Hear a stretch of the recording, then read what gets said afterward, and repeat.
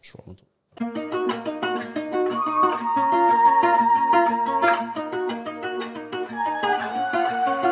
I'm about to blow. I gotta stay on my hustle, you know that I'm grinding for sure. I came up right from the bottom, now they see me chasing my goals.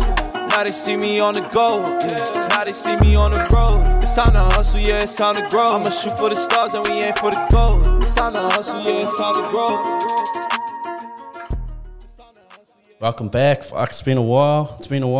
Got Mr. Everest in the house. What's up, brother? Hey, brother. I like those lyrics. You like that? Yeah, man. Bro, I actually got one of the local boys down. He lives in Matupi. Oh, yeah? He recorded that for me, bro. Bro, I like that. Yeah. Hustle and grow, bro. Hustle and grow, yeah. man. So, yeah, shoot for the stars. I like that, man. So you know the name of this podcast? Nah, bro. Nah, so sorry, Hustlers, brother. Bro. So here we go. Yeah, so okay. To give you a lowdown on, I guess, what we yarn about. It's just a raw, organic yarn. Yeah. Here's my notes for everyone watching. There's literally nothing. I just write stuff as we go, just to, if you're talking to me, while you're talking, if I think of something, I write it down. Yeah. But we don't go no script. It's just kind of off the cuff, and we interview people who, I guess, have interesting stories, inspiring stories, that people can either learn or be entertained by. So I think you tick all of those, bro. Thank you. You want to give a little bit of a background on yourself? Yeah, bro. Ray Everest. I'm from Tukuroa, born and bred Tukuroa. Married to Courtney. I've got 3 children. I've got an older son, Cortez. He just turned 24 the other day. And my daughter's, Marlo, is 8 and Frankie's 5. I'm a teacher by trade, primary school teacher. I've done a lot, bro. I've done a lot, but really, really passionate about business, passionate about growth, and passionate about education, and have managed to find something to put all of that together. Run it back, bro, from the start.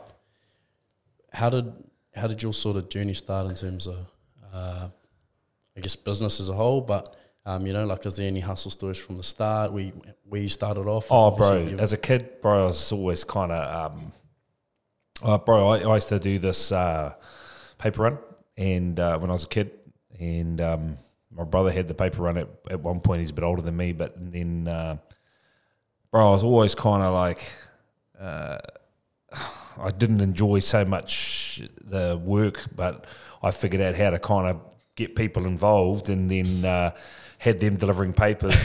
So I was taking a cut, and they were, I was paying them, and then we'd all just go down to Luna Park, the video games, and play together. I think a lot of my entrepreneurial stuff was about trying to bring people together. So we never had heaps of spare cash. Bro, I used to sell marbles. Used to drive a bike to Potato to Toy World from Tukuroa. They had really good bags of marbles there. Bring them back to Togo. I was useless at the game, but we used to sell them.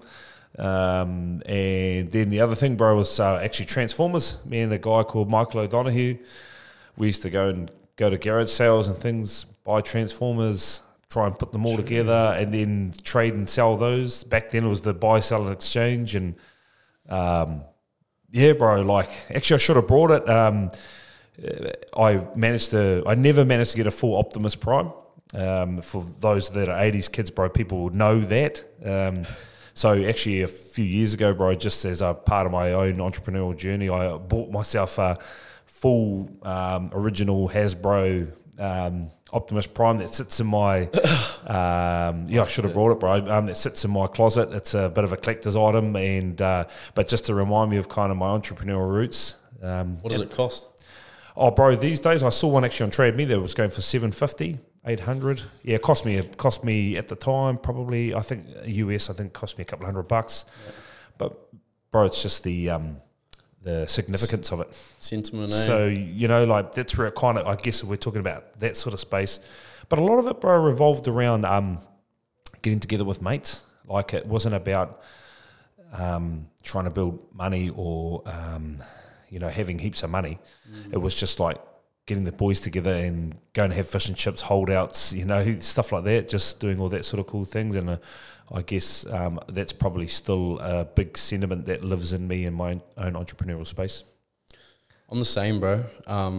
just a lot of things that I try and do in terms of business. Like people go, you love business stuff. Yeah, I do. But heaps of it, I always see myself like going towards trying to pull all our mates together. Like things that we can all get included on. Like I wanted to do vlogging, but I wanted to do it so we can all be like, we can all go together golfing and shit and just like video it and be around our mates. Yep. So I wanted to create a lifestyle where we could all be together and love what we're doing every day. Yeah. Makes sense? Yeah. I've probably grown way past that now though. Purpose really matters. Purpose matters to me, fulfillment and purpose and growth, bro. Like, I'm obsessed with growth. I like to put myself around people that are also obsessed. And the thing we have to work on, this is Jim Rohn, bro. Like, he says, Jim Rohn, people want above average incomes, but they're not above average people. And bro, like, sure.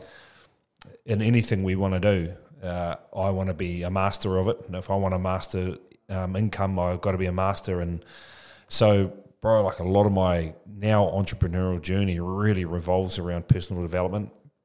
In what way? Give us an example. Bro, I carry books everywhere, bro. Like I've got and very specific books. I'm pretty dedicated in the way and what I do through the day. Generally have books set up in the morning, so when I wake up, it's straight there. Read almost. I'm not religious, bro, but I read certain books in the morning that are around dealing with people, managing ourselves, our emotions, worry, anxiety, all that sort of stuff. I sort of start my day as a sermon type scenario. Read a chapter. Like at the moment, I'm reading a lot of Dale Carnegie stuff that was written in the 40s and 50s, bro. That's relevant.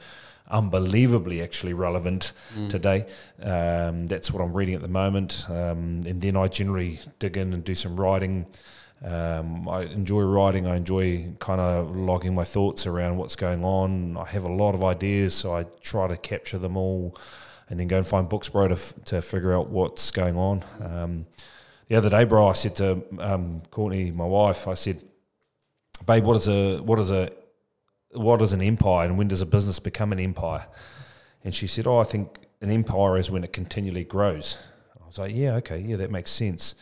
And so I started looking up a few empires, bro, and then I went into our leadership meeting. We have a leadership meeting every Friday, and I said to the team, I'm really interested in empires. And they're like, oh, yeah, okay. They know me because I'm always thinking about something. And I said, I'm really interested in empires, but what does every empire have in common? And people were like, good leadership, kings, queens, war, those sorts of things. And I was like, no, every empire, what they have in common is they all fell over. And everyone was like, I was like, yeah. So I went out and researched, bro, 5 hours spent just reading, found the top 10 empires, read through what led to their demise, read deeply, wrote notes, figuring those sorts of things out. That's the kind of guy I am. I'm just a curious motherfucker, bro, like really curious, and I'm very good at following through. That's a good example, bro. Like my mind wanders, but I actually action a lot of shit too. I think that's a big one. That's a work on for me. I'm very curious as well. But following through is the most fucking important thing, because you can be curious with everything if you're not actually following through on any of it. Yeah. You got to ask the question why you don't follow through. I think for me, initially, fear and worrying about what the hell other people think. I was principal young, bro. I was 26. I'd set a goal when I was at uni. I was a dad. Had my boy Cortez 16 and had to make sure that I was turning into something for Cortez to be proud of. Bro, I was dad at 16, principal at 26. I was real driven in that sense, but bro, like it was just for the wrong intention. It was about proving people wrong, and it wasn't really a curious piece. It was like a bit of an FU piece to some people that that wrote me off for being a dad young and all that sort of stuff, and it was unhealthy. And I think it's because I got to that job, bro. I thought it was going to be my dream job and hated it, and I was like, oh fuck, like shit, I'm at this job now and shit, I don't like it. Like it just didn't fire me up or anything. And then I went through a period where I just wouldn't follow through because I didn't trust myself, because I thought that was my peak, that was my pinnacle. I was going to just go from school to school to school to school, bigger jobs, bigger things, more kids impacted, and blah, blah, blah, blah, blah. But, bro, fear just permeated into my life and I was a bit lost, and then, just didn't follow through. But, bro, like for me in the last kind of 5-6 years, what I've realised is that fear is actually telling you where you need to go. That's been the biggest lesson. Mm. How did you find being a young dad? Bro, that was hard. Yeah. Oh, yeah, that's probably the hardest period of my life, and I've had some pretty tough times growing up. Rana and I, his mum and I, we weren't together. Like, you know, like if there's anyone that deserves to be angry at the world, bro, is Cortez, but he is a beautiful soul. He's been through his own struggles, and he makes me so proud. You know, like I picked him up one day and he'd had a bit of a run-in with his partner, and he's all pissed off, and he jumps in the car, bro, and he looks at me and he goes, "Oh, I'm sick of it." And I go, "Oh, what, boy?" And he goes, "I'm just sick of my shit." And I go, "What?" And he goes, "I'm sick of my shit." And I go, "Sick of your shit?" And he goes, "Yeah, fuck, I always do this and blah, blah, blah, blah, and, you know, blah, blah." And I was like, bro, at 22, bro, I wish I was saying that. You know? Yeah, bro. And so self-awareness. Yeah, huge self-awareness. He's very intelligent, and you know, Rana did a pretty good job in spaces, and I did a pretty good job in spaces, and thankfully we've managed to pull through for him to be a great kid, and he makes me very proud. Because like I said, bro, if there's anyone in the world that deserves to be angry at the world and have a chip on their shoulder, it's him. I feel similar, not the same, but similar boat as you. Obviously, I had a baby pretty young. Similar mindsets that are like sort of triggering while you're talking. This is actually why I fucking miss the podcast, because I miss getting these little nuggets from people. Like what you just said there, like having that chip on your shoulder, like, fuck, I want to prove everyone wrong. I get like that. It's dangerous, bro. I know, and you just saying that was like actually made me realise, shit, it's actually not the right way to look at it. It consumed me, and ultimately that fuel ran out. It's negative energy, and you can't prove everyone wrong. That's the reality, right? Yeah. It just consumed me, bro, and in today's world, bro, like where there's so much pressure to perform, man, that would be an ultimate consumption of energy, and you just don't need the negativity around it. So thankfully, bro, like Courtney's, my wife, has just been unbelievably supportive in that space. I've done a lot of counselling and a lot of work. Spent a lot of time developing myself, kind of in that early 30s, bro. I'm 40. I'm turning 41 this year, but spent a lot of time, bro, talking to professionals and getting my head around what that looks, sounds and feels like, and digging in and asking questions and being curious about myself around why I respond certain ways, and why fear permeates at points when I'm just about to tip over the edge. You know, I'm like, got this idea, great, get there, boom, boom. Oh, nah. You know, then, got this idea, great, boom, boom, boom. Oh, nah. You know, that's what it used to be for me. And, man, I just got sick of that. To a point where you almost get a bit disgusted in yourself. You're like, oh, God, you don't want to be another could have been. So, yeah, bro, fear really drives a lot of me, to the point now that if I haven't got something in my life that doesn't scare the shit out of me, bro, I just don't think I'm going hard enough. Māori? Bro. Yep, Māori. Island at all? Nah, bro. I grew up around a lot of islanders. I lived with my auntie Ari in Cook Island for a long time, so a lot of the boys think I am got a bit of Pacifica in me, but I just think it's because I grew up around so many Sa and Cook Island boys. But nah, my dad's Pākehā, my mum's Māori. Yeah. Did you ever find that being Māori and looking at in this space, you faced any different mental challenges that you thought? Oh, bro, like I knew no businessmen. Yeah. I knew no lawyers. I knew no doctors. I knew no principals that were Māori. I knew no big bit, the media, everyone that was, the Beverly Hillbillies, they were all white, everyone was white. Bro, to be honest, the first one, real role model and image of a wealthy, dark, black person was the Fresh Prince of Bel-Air, Uncle Phil and them. True. That was probably my real first model of seeing wealth in colour.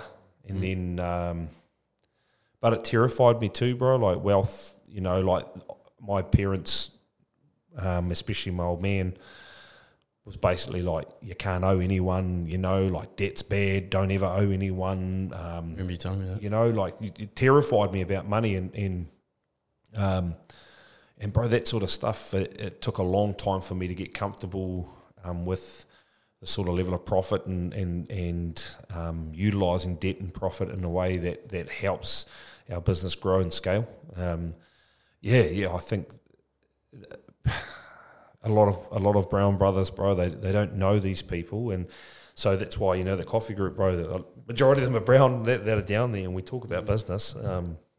Even our Pākehā brothers, though they help us, and we talk through those sorts of things, and it's just so critical, bro. Like we've got all this information out there now that's easily accessible, but what you need to do is talk through it with people and just grow your own understanding and attach your kind of tentacles to the knowledge so that you're like, right, I can now suck out what I need to move forward. I think I'm a massive believer in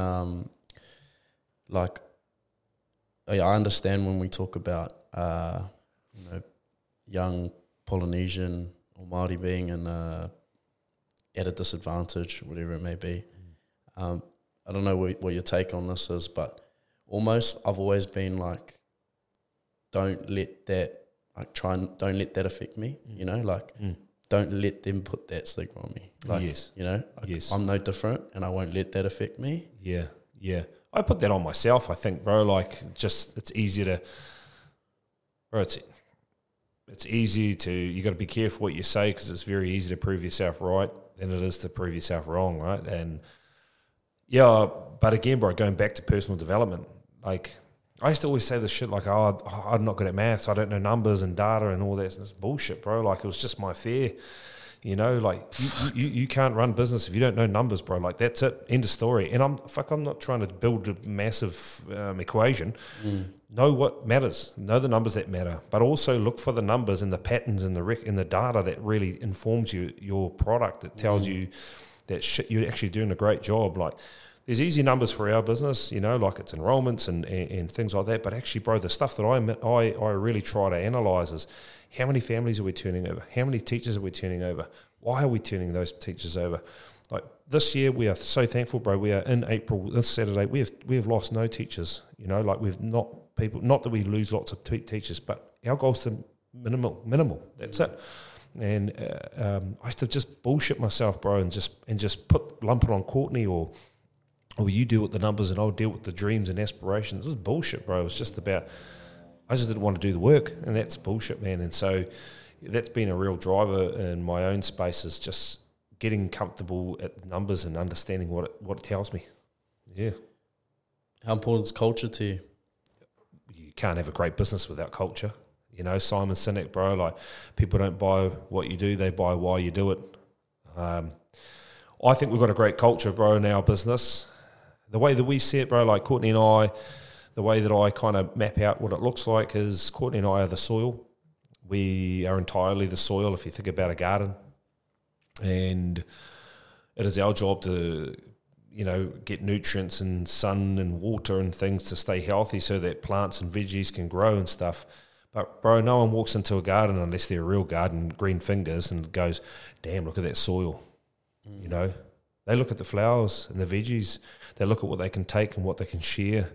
It's got nothing to do with us. So that's the culture we look at, bro. We work for our people. It's not the other way.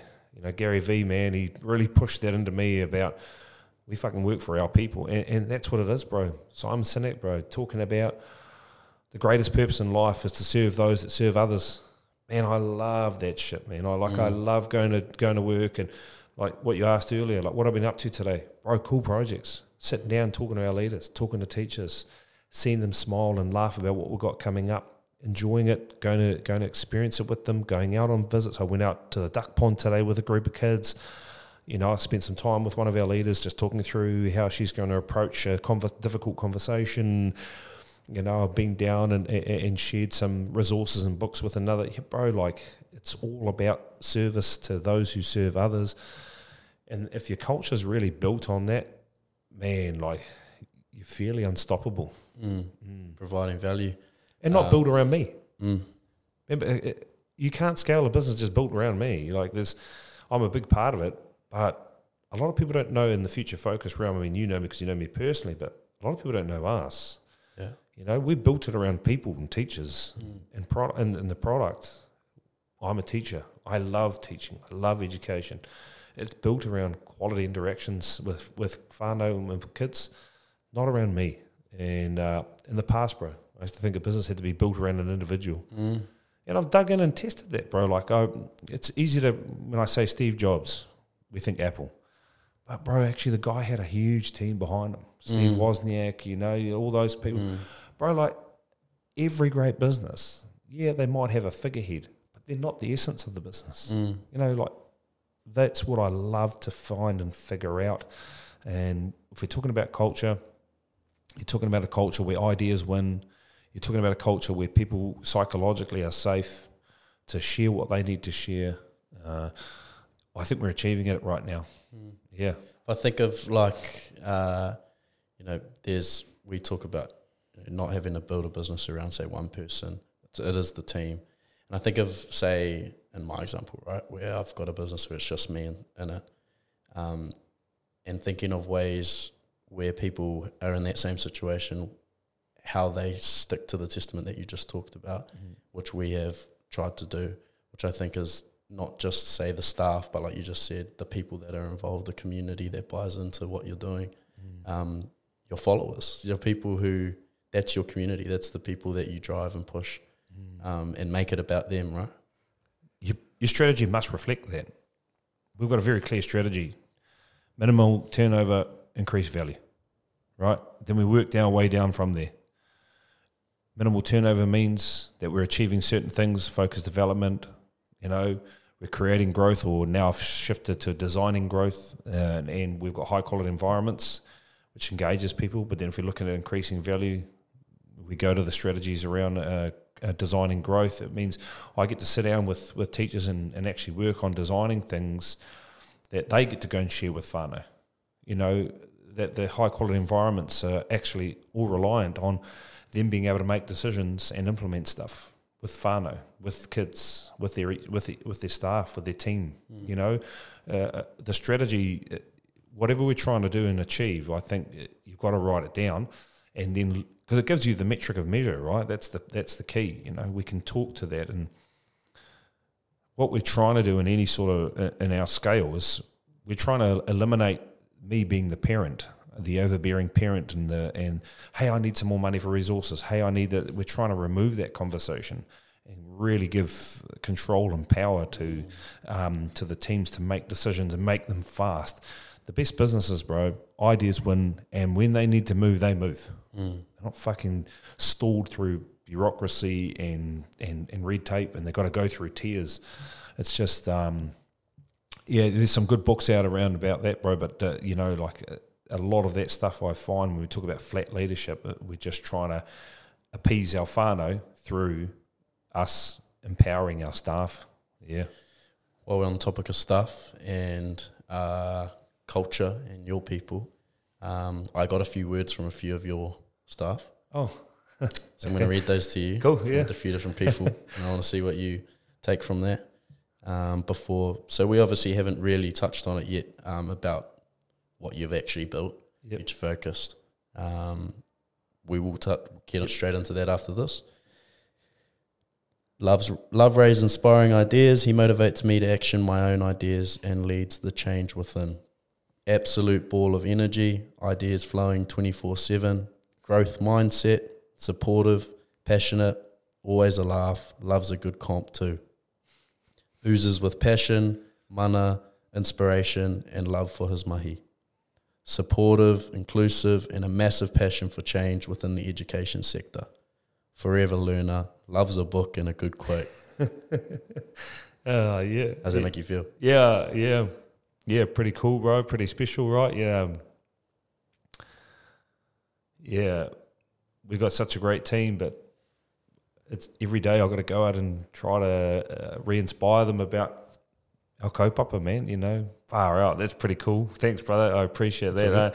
I just don't want people to live their life under their potential. It's a crime. And teachers, man, we're so creative, bro. We love and care about what we do, bro. We love kids and far out. Yeah, it's I just try and turn up and hopefully build conversations that people walk away going, yeah, I can do that. No, man, he believes in me. Or shit, actually, no, I do believe in myself, you know. It's those wow, that's cool, bro. Thank you, I appreciate that. I think the interesting thing is we've been recording for probably 25 minutes and almost every single word that I just read out, any listener or whoever's watching would be able to pick up almost every single one of those words. Yeah. And that's off the bat of they haven't listened to this podcast. They haven't heard what we're talking about yet. All I merely said was I need some words on Ray as a person that I'll read to him. And you know what I'm curious about, bro? What have they missed? What have they missed? I wonder, what are my pain points? Why don't you try and figure those out? What do you think your weakness is? I've been walked over in my life. You know, like many teachers, we care so much that for the cause that we let people walk over us. Yeah. Can you elaborate on that? Oh, bro, like this is going back to my own traumas probably. Well, certainly not probably. I've always been concerned with abandonment and people leaving. That fueled a lot of my desire to want to please people in the past. And but I think what I'm saying now is that you know, not our team and staff. Like I'm not talking about that. I'm just talking about like bigger agencies or bigger fish, if I want to say, if that's a good example. You know, like dealing with a bigger daycare or early childhood provider, and I'm like, you know, well, these guys are big, and you know, but no, maybe that's not a weak. Now that I talk through that, no, I don't think that's a weakness. I think sometimes I leave people behind. That's you know, I just go off, boom, you know, and then people are like, fuck, you know, it's hard to keep up. And then, but you know what, bro? Like I've made the realization. Like people have always said, "Oh, he's a leader," and I appreciate that. But actually, bro, I'm a better dreamer. I'm a better dreamer than I am a leader, and I don't think you can be both. I think you can certainly do things well, but if I want to be the best dreamer I can and follow through, I don't think I can lead. I think I need to put great people in places. Like, bro, the CEO, if we would ever have a CEO of this company, is Courtney, because, mate, she's stable. She's intelligent. She's great with people. She pulls it all together. Where, bro, I just spend my days dreaming about utopian educational experiences for children. I dream about. I often dream about teachers being fulfilled, being paid beautifully to be able to look after their own whānau, buy homes for themselves, all that, bro, constantly. And those are the sorts of things I'm constantly dreaming about. And right, how do we action that? How do we action that? How do we action that? And so the danger of that, of dreaming all the time, is sometimes you can leave people behind and they could feel left out. Yeah, I just like, in the moment now, when I hear all that feedback, I just think to myself, oh, yeah, I wonder what they've missed. I've heard a lot of people talk about, if you're going into business with a partner, they talk about that having one of each. Yeah. and that it's important having someone who's the dreamer and the ideas, the creative, so to speak, I guess, and then having someone who's, knows the systems, knows the processes, makes sure things are done, that sort of thing. You think like that's sort of the culture you guys have grown? Yeah, bro. Yeah, I mean, even now for Courtney, we've got far better people in positions than what Courtney and I could be in these spaces.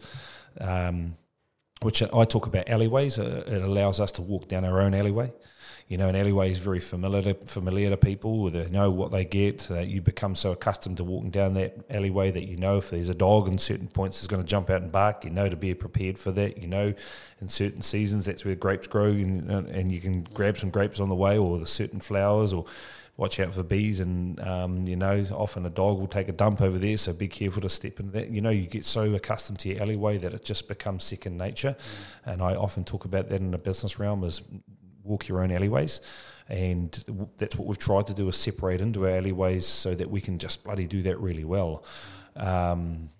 So it started with Courtney and I as being the dreamer, but we, bro, she's my wife, we're obviously husband and wife, we're parents, we're business owners, we do everything together, and I had to drop my ego around trying to make all these decisions and things, and she had to drop her ego, and we don't keep score on things. So and I stay out of the things out of her alleyway unless I'm very curious around what she's doing, and she's the same, So yeah, you do need it.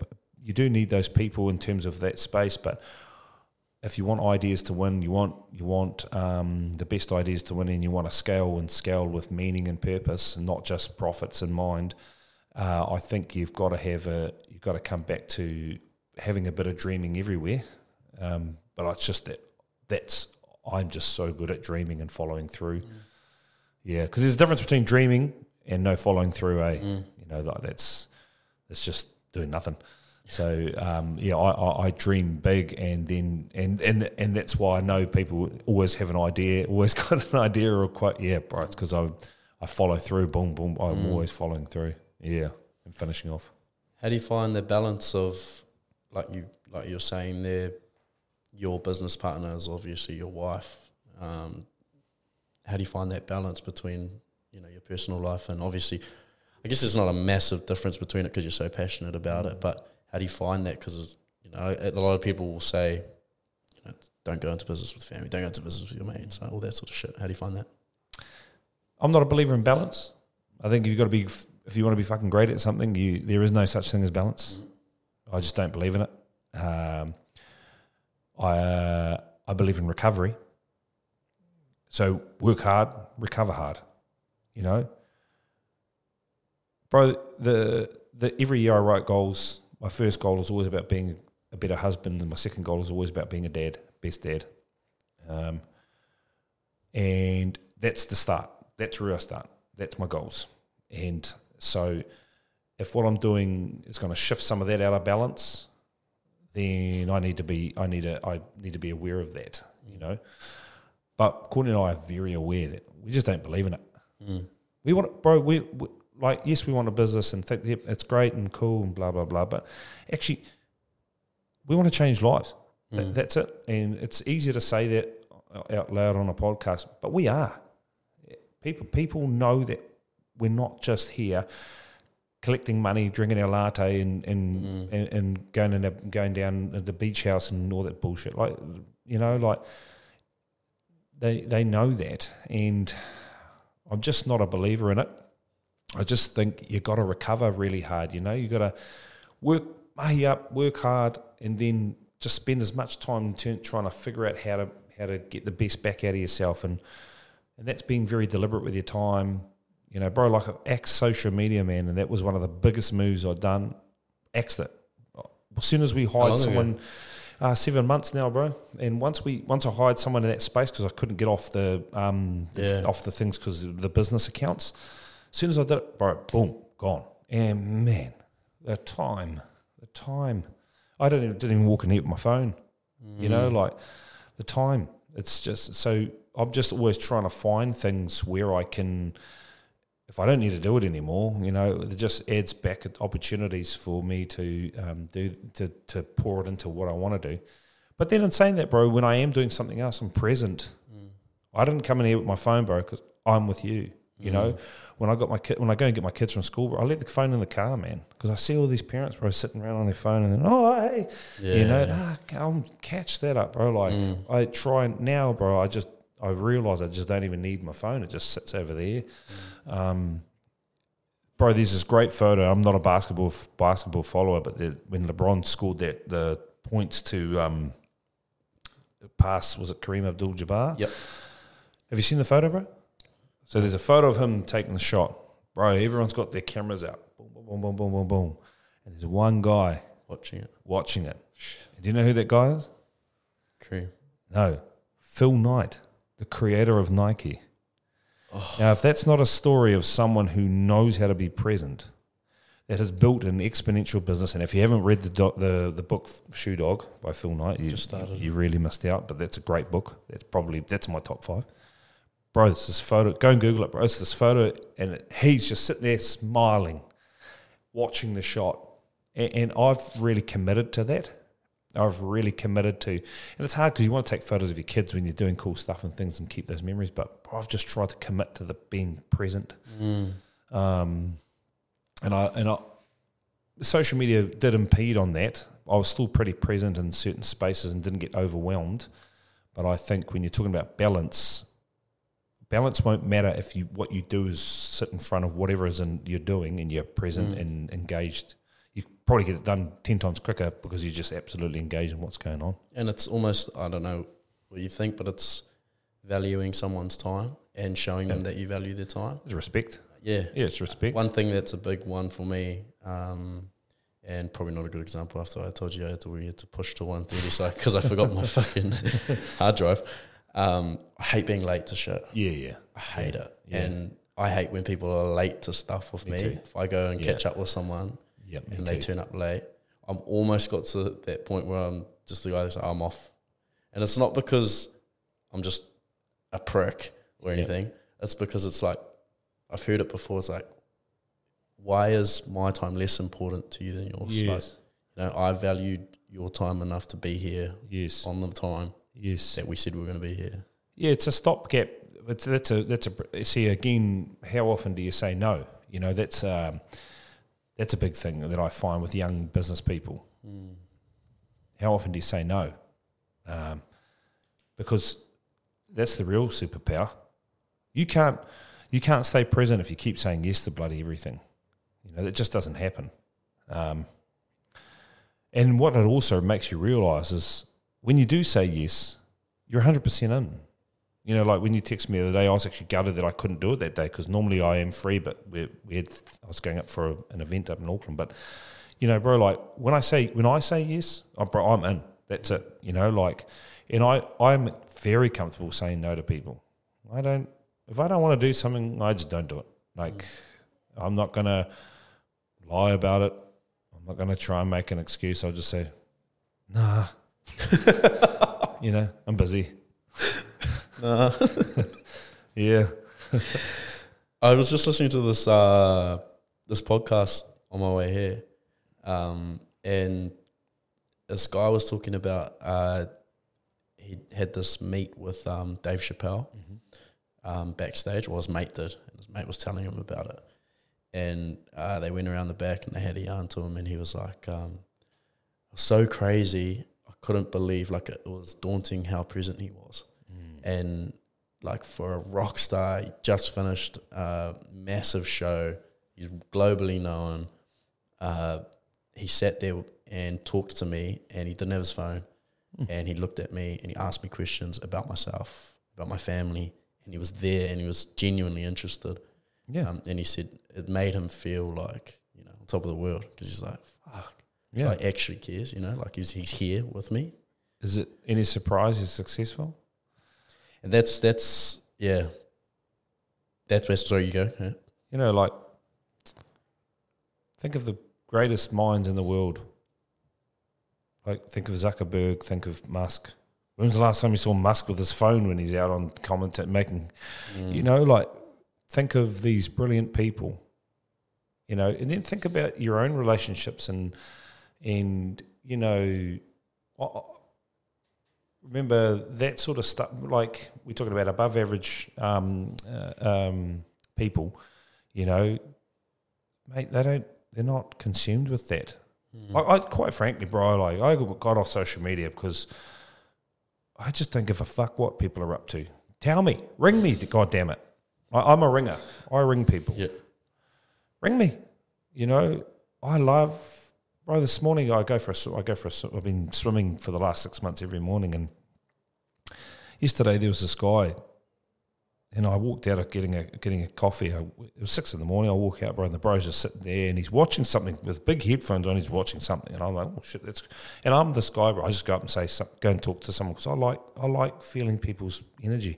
And I tap the guy on the thing, and he takes his headphones off, and I talked to him about it. And basically, what he's doing is he's, long story short, he's got really bad arthritis. You could tell in his hands it was stuffed, but he's been doing carnivore diet for the last 6 months. He's got no pain in his hands and things like that. Now,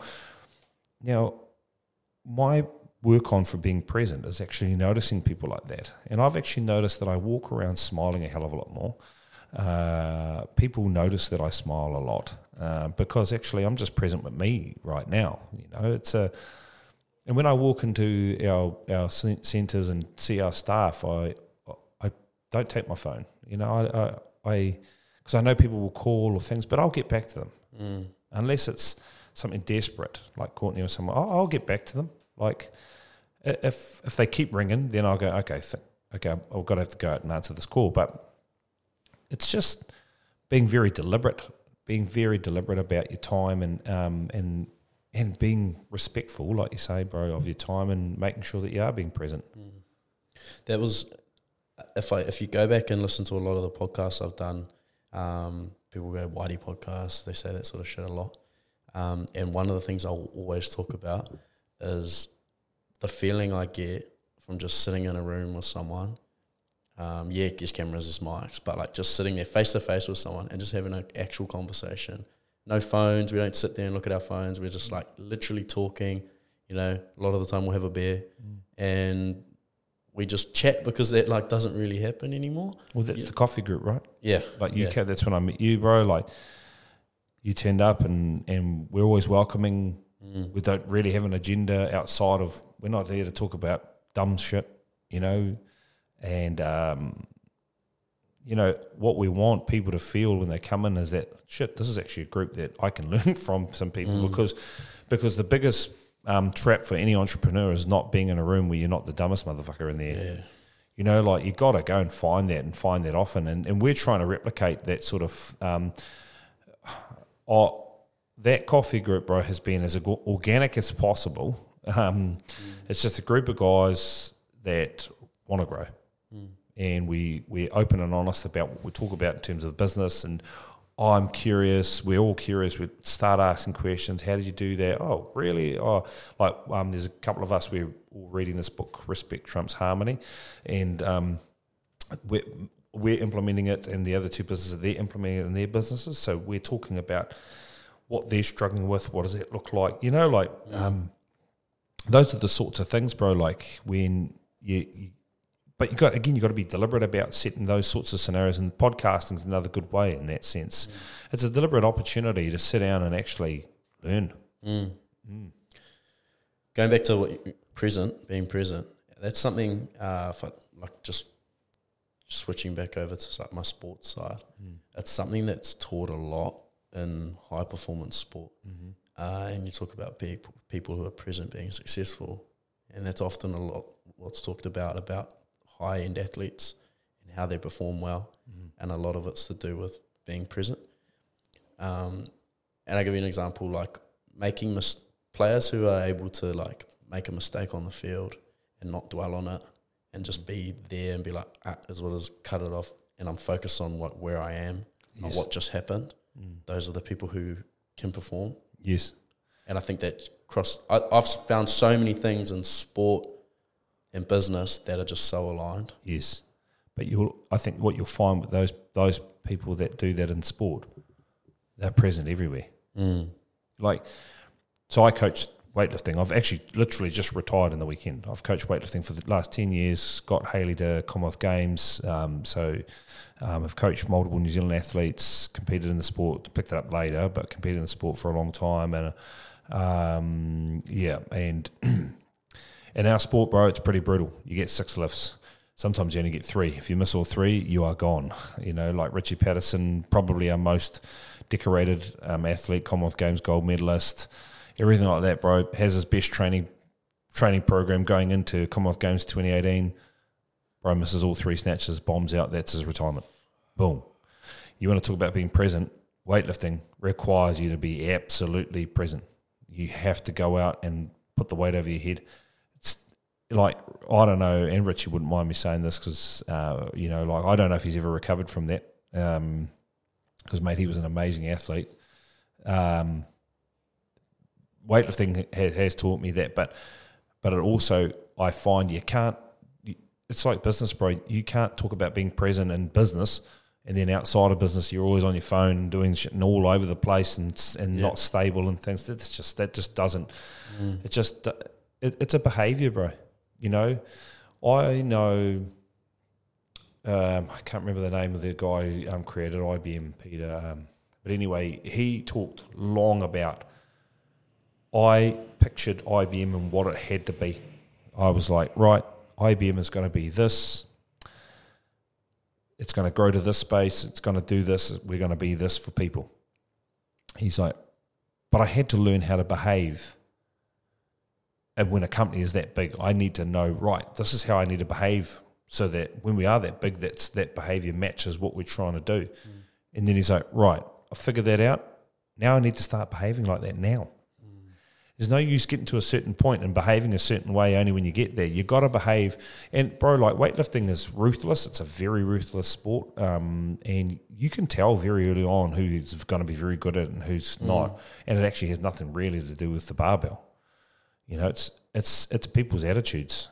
And that's what I think when you're talking about sport, bro, and high performance, the people who are the best in high performance, everything, whatever they do on the paddock or the training or the gym or whatever, they do in their life. And they're fucking good at dealing with inconvenience.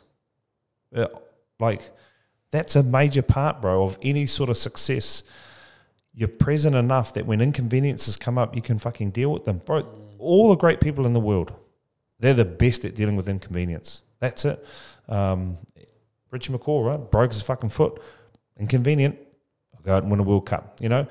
Go, you know, even LeBron, I guess, again, I don't follow it, but taking that shot, I'm sure he was aware.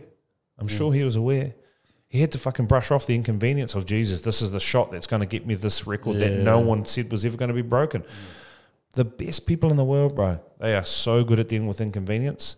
And that's what, that's why I'm so curious about that. I try and find great examples of people that continually deal with inconvenience and deal with it well. Is probably the better way of saying it, because you can deal with it poorly, I guess. But how well they deal with it, what's led them to that point, how do they practice that, those sorts of things. So being present and dealing with inconvenience is critical. Adversity builds character. Putting yourself in uncomfortable positions, these are all things that we learn to grow as a person. Yeah. Make yourself feel vulnerable, make yourself feel uncomfortable, like you said. Yeah. Fear is how I find out I'm going in the right direction. Yes. It all aligns, right? Yeah, all aligns, bro. I think, Ray Dalio, bro, if you haven't read his books, Principles, Ray Dalio, bro, he's legend investment hedge fund manager. He's just unbelievable, bro. A lot of his content is unbelievable. But one principle that I've adopted from him is pain plus reflection equals progress. There's just no way you can't grow without pain. It just is not. It's not true and real.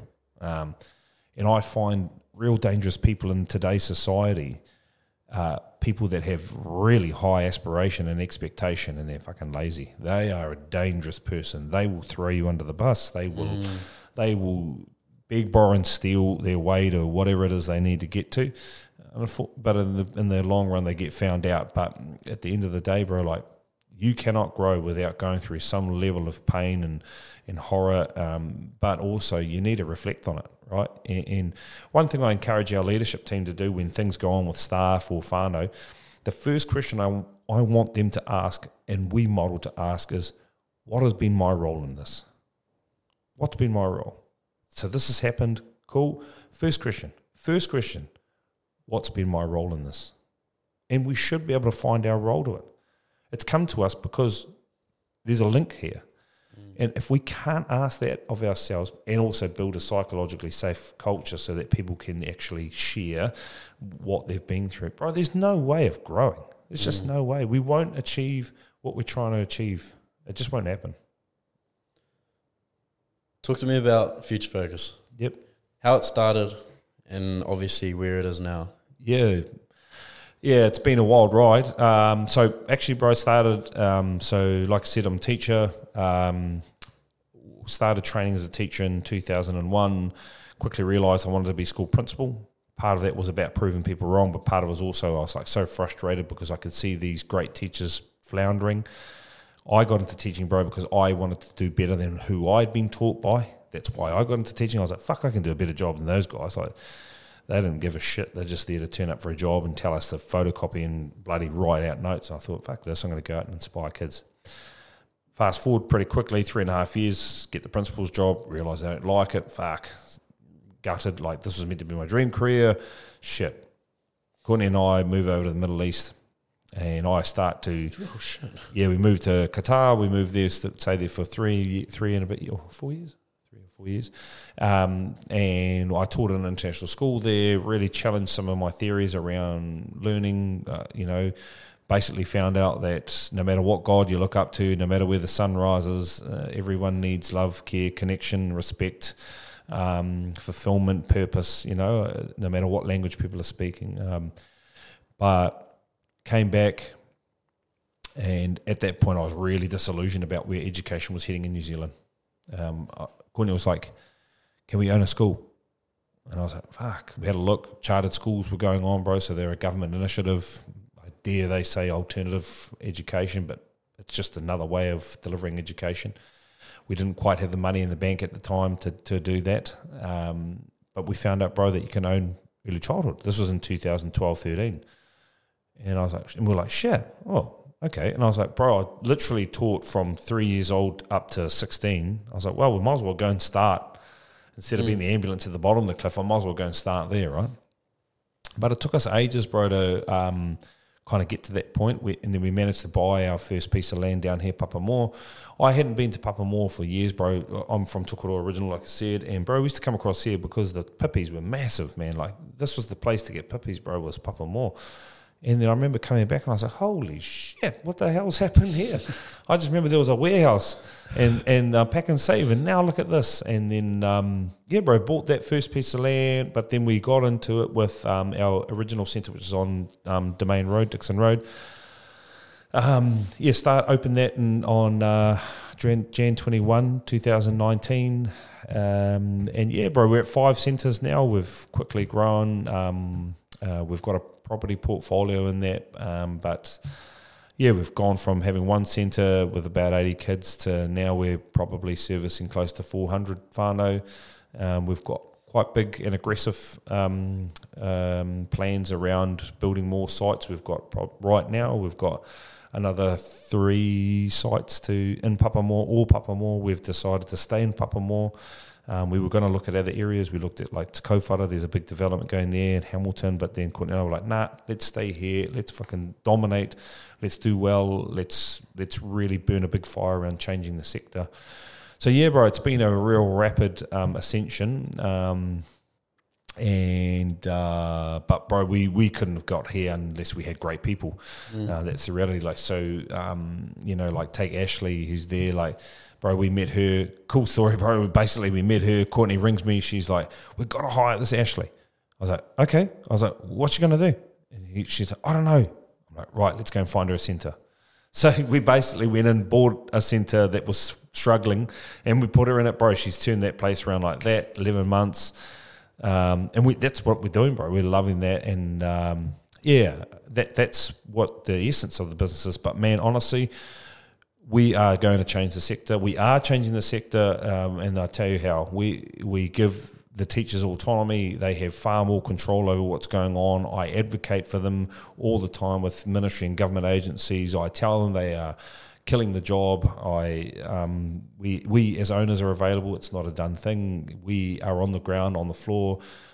Generally, you'll see me around picking up rubbish or cleaning something or doing something. But if I'm not talking with teachers, and bro, we are burning a big fire around changing the sector.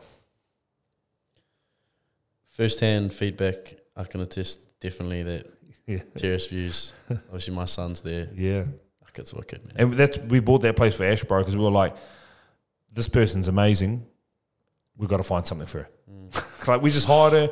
We were like, and bro, you know what? That lesson, bro, came from Jody, who's at the coffee group. I remember him saying to me about 4 years ago, bro, he goes, oh, I was like, what's one of your biggest lessons in business? And he goes, bro, I always try and find someone that I need to hire 18 months out, and I just hire them now. And I'm like, why is that? And he's like, bro, because I know it's coming, and I've got to prepare the person and the culture, and I've got to prepare, you know, he's like, he forward plans quite a lot with his hiring, and he's like, and you can't miss good people. If someone turns up and you know, bro, don't miss them. And that was Ashley, bro. We were calling him, I don't care. We got to hire her. And we're like, right, we'll go and find something. Bought Terrace Views, and bro, like I said, man, like she's just turned it, boom, it's just turned around. Great staff, great leadership. It's first birthday tomorrow, actually. We took over literally April 1 last year, and she has turned that place around. So, bro, yeah, cool story, I guess, but we've only got there because we've got great people. We've got there because we've taken very deliberate steps about getting out of the way of all the greatness. Get out of the way of greatness is a catchphrase that entrepreneurs should look for, because let them do their work, their magic, bro, and sit back and applaud them. Ash just sat there for the last 5 minutes going, absolutely loving that. Yeah, we love it. Yeah. Is it unusual in early childhood to actually own the land and the building? I feel like a lot of people would go into early childhood and be like, oh, sweet, let's find a building we can lease and do it. Like, is it? Yeah, I don't know, bro. Maybe. Our aspiration is to own the land and buildings. I mean, if you're looking at a business, like it's a McDonald's model, right? Yeah. But again, you got to know your numbers, right? Like, we would rather own the buildings purely because the bank. See, bro, like banks have now. Childcare was like easily lend. They were easy lends for banks. They were like, right, these businesses, they crank. Bro, banks have shut it down now. BNZ still does, we were BNZ, but BNZ still lends. Bro, Kiwi Bank, I think. Other banks, bro, they've shut it down because it's gotten far harder. And it's not as lucrative as what it used to be. Our thing is economy to scale. Like, we've got a centre within 5 minutes of each other. We're trying to build convenience for whānau. Like, we want option and choice, it's important that in terms of the philosophy of it, I guess, we want to be either at the start or the end of the journey. But going back to your original question, as a business, I think you should be owning property, like commercial property, especially in Papamoa, bro. Like, it's a no-brainer. So right now we don't own all the buildings, but I think, dare say, eventually we will. And we're building our own buildings in terms of the land we've got. So there's upfront. It's the upfront costs, I guess, though, bro. Like, you got to have the putia to the cash to be able to foot that and hold that. So yeah. We're in a fortunate position. But in saying that, bro, like, we build great buildings. Yay, hooray, cool. That gets people in the building, bro. What keeps them is culture. That's what keeps people. Very easy to get people in a building. Fucking hard to keep them. And that's the focus. Something I love about obviously your daycares. What do you like calling them? Daycares. Yeah. Yep. What I love about them is, and not everyone does them. I don't know why everyone doesn't do it. Is making the kai for the kids. Yeah. That is such a big thing. Like, I know. And so handy. And knowing that, like, you know, it's one thing less to do in the morning, but it's also, you know, like, they're getting good nutritious meals. It's good kai. You put the kai up on as a menu so we know what they're eating. Well, any great business is around convenience, right? Like if you start digging into business, the real look at Amazon, right? Like, so I'm obviously a big user of Amazon for the books, bro. I can just go and find it. It's just a swipe now. That's it. Like it's literally just Face ID. Shit. That's how good it is, bro. In America, if you order something, they actually have their own couriers, bro. They turn up and show you what you've got. If you don't like it, they just repackage it and take it away. So that's obviously not here, but that's the business. A lot of great businesses are built on convenience, you know. And then, and if you are looking to get into business, bro, if your business is not going to meet the need of convenience at points, then I think like look somewhere else or figure out how to make it convenient. You know, like a great example for that we noticed in Papamoa was that had a great business was the Z station, because it was the only bloody petrol station within Kui of bloody, you know, and then and there's that crappy goal. And then they put in that new one by the Super Liquor there. Damn, that place is always busy, you know. But then you look around, well, actually, no, the busiest one is the Pack and Save. Huge volume of people going through the business, and you can just go and fill up your petrol. Yeah, it's such a smart concept. It's so smart and basic. And those pieces, I love that shit, like figuring out those sorts of patterns. And it's like anything we can do in terms of convenience, man, we're applying. Like we're just going through, we've got one of our whānau, she's owns Mermaids and Mullets, Louise, and she's going to do haircuts for us at the centre. We know parents are time poor, right? They are. So food, nappies, you know, haircuts. We're going to get back to swimming lessons. I've got to talk to the bro I just met him the other day for Terrace Views from Te Maru Jiu-Jitsu. You know, I want to walk some preschool kids up to there. You know, we're trying to build all these increased value convenience pieces that parents, whānau, don't get the time to do. Because, bro, part of what drives us is we know that if whānau could be at home with their kids, they probably would be, right? Like, that is the choice that I think 9 out of 10 parents would make. I know I would. It's not real. So we want to make sure we're filling and stacking their days with things like getting to the beach, getting out to schools, getting across to the park, all those sorts of things. Going to I don't know if you saw it, but we're going to the retirement village. Doing it, bro, we want to do all that stuff to just fill the whānau's cup, knowing, oh man, my babies are actually having a great day there. And that's what I mean, bro. That's what I spend my day like, going around talking to people about their ideas. Like, oh, we're going to go and do this, or we're going to go and do that. We're going to walk-a-thon, or we're going to. I love that, bro. Just seeing people buzzing about what they can do with kids. Shit, bro. I better let you go because we're creeping up on your time. But thanks, bro. Thanks for coming in. Yeah. Honestly, I was been sitting here almost every second minute and being like, fuck, I'm going to clip that. I'm going to clip that. That's going online. Oh, you know what, bro? I think if anything with this, man, and I appreciate being brought on, bro. And sorry I didn't know about what your podcast was at the start, because I just knew you and I was very interested to talk to you. Look, bro, these things, what they allow me to do, and one of the big sayings I say is today's skills, tomorrow's dreams. So what I'm meaning is today's skills will not suit tomorrow's dreams. That's why every day I hustle, I dream, I shoot for the stars, and just closing the loop on your lyrics at the start there. I grow because I know what we want to get to. Mate, today, this version of Ray that you're hearing here today will not be capable of dealing with what we're dreaming of tomorrow. So, I appreciate the opportunity to come and talk through this because it allows me to digest some of the things. Bro, I really appreciate those comments from our team. I love you guys, and you know they know that I'm there for them, and I'm passionate. But I really, really do appreciate that sort of feedback. It's really nice to have that. Yeah.